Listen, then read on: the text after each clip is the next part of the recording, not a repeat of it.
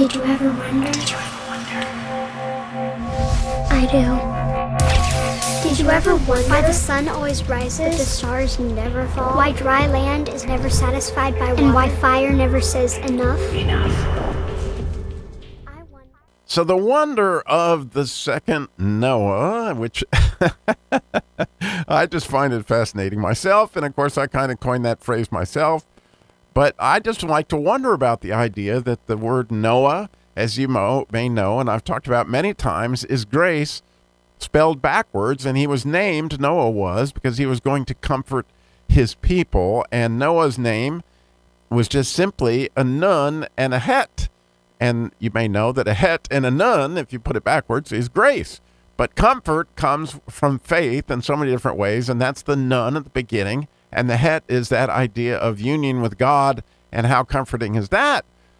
Well, fascinatingly and absolutely beautifully in so many different ways, the name Nehemiah starts out exactly the same way as Noah. In other words, it's a nun and it's a het, but then it finishes out the word comfort, which interestingly, Noah's name did not. And the idea of comfort is then a mem. So when you put the three together, you get this nun, this idea of faith. And clearly we've learned in the previous study on the Habakkuk that the righteous shall live and have lived by faith, right? And so you got that nun, and then you have a het, this idea of our marriage to God, and then a mem. And that is obviously the Messiah. And water, in so many ways, comforts, but of course it can also bring judgment. But when you look at the word mercy, it is very similar to the word comfort in that it starts with a resh and the het and a mem. And so it's fascinating to me that here we have Nehemiah being this nun and this het and this mem, but then it ends with a yah, that idea of a yud and a hey, which is like saying this is comfort that comes from God. And so, yes, we're united with God in faith, and that, is done through Comforter, the Jesus himself. And then we're seeing that this is going to be brought by God, which is a big part of what obviously Nehemiah does do, and brings this vision, as we talked about in the last episode, this idea of the ayin and this vision that God is going to give us.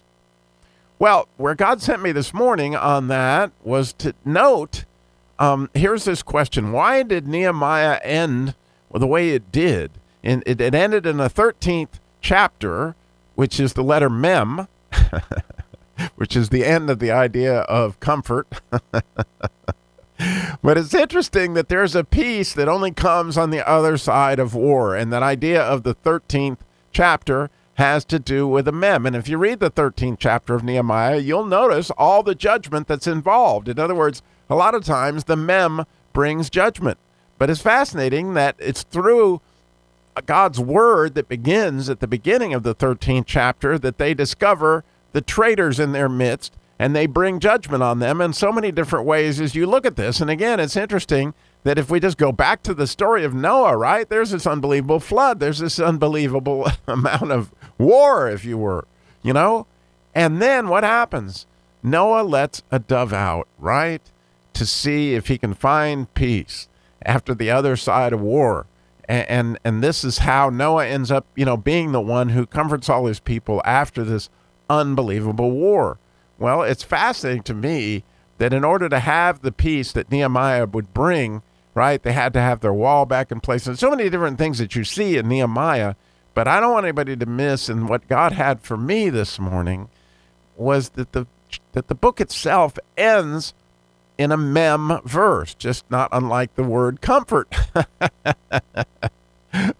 But the fact that God is the one that brings it, and then here's the way the book ends, is Nehemiah says, remember me for the good that I've done. And obviously it was the good that God had done through Nehemiah. The idea is God was going to bring comfort, and so he did, to those people that needed truly a godly leader, a godly cup bearer, which is what Nehemiah was. And when you go back and you look at the wisdom of the first chapter, obviously that's the Aleph chapter of the book of Nehemiah, how they fasted and prayed, but he was a cupbearer and he was looking for mercy from the king. Well, I don't know about this, but if you thought about how we are all in our own way cupbearers, right? Especially if we're in Christ, and especially if we're bringing the light of Christ in so many different ways, even as we are doing this. And so I think about what Nehemiah asked for at the end.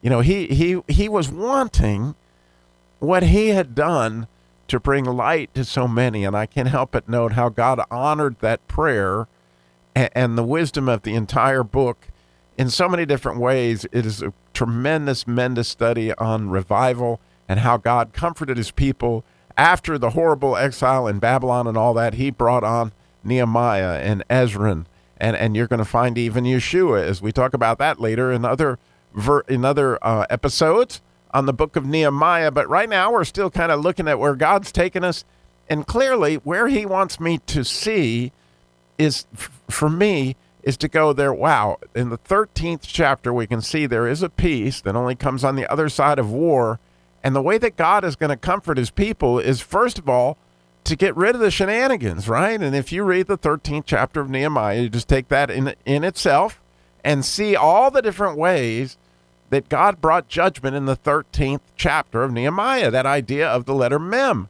And so water cleansed that whole situation, but then also water comforts, as we can see in Nehemiah's name. But it's clearly God who got that done. Well, go back to your own life and think about, right? How did God bring out the shenanigans, right? How did he cleanse, right? And I remember my own struggle with pornography, how God, brought me to this idea of going back into my own life where my innocence had been robbed from me, and he brought war clear back into an incident that happened in my life when I was 10 or 11.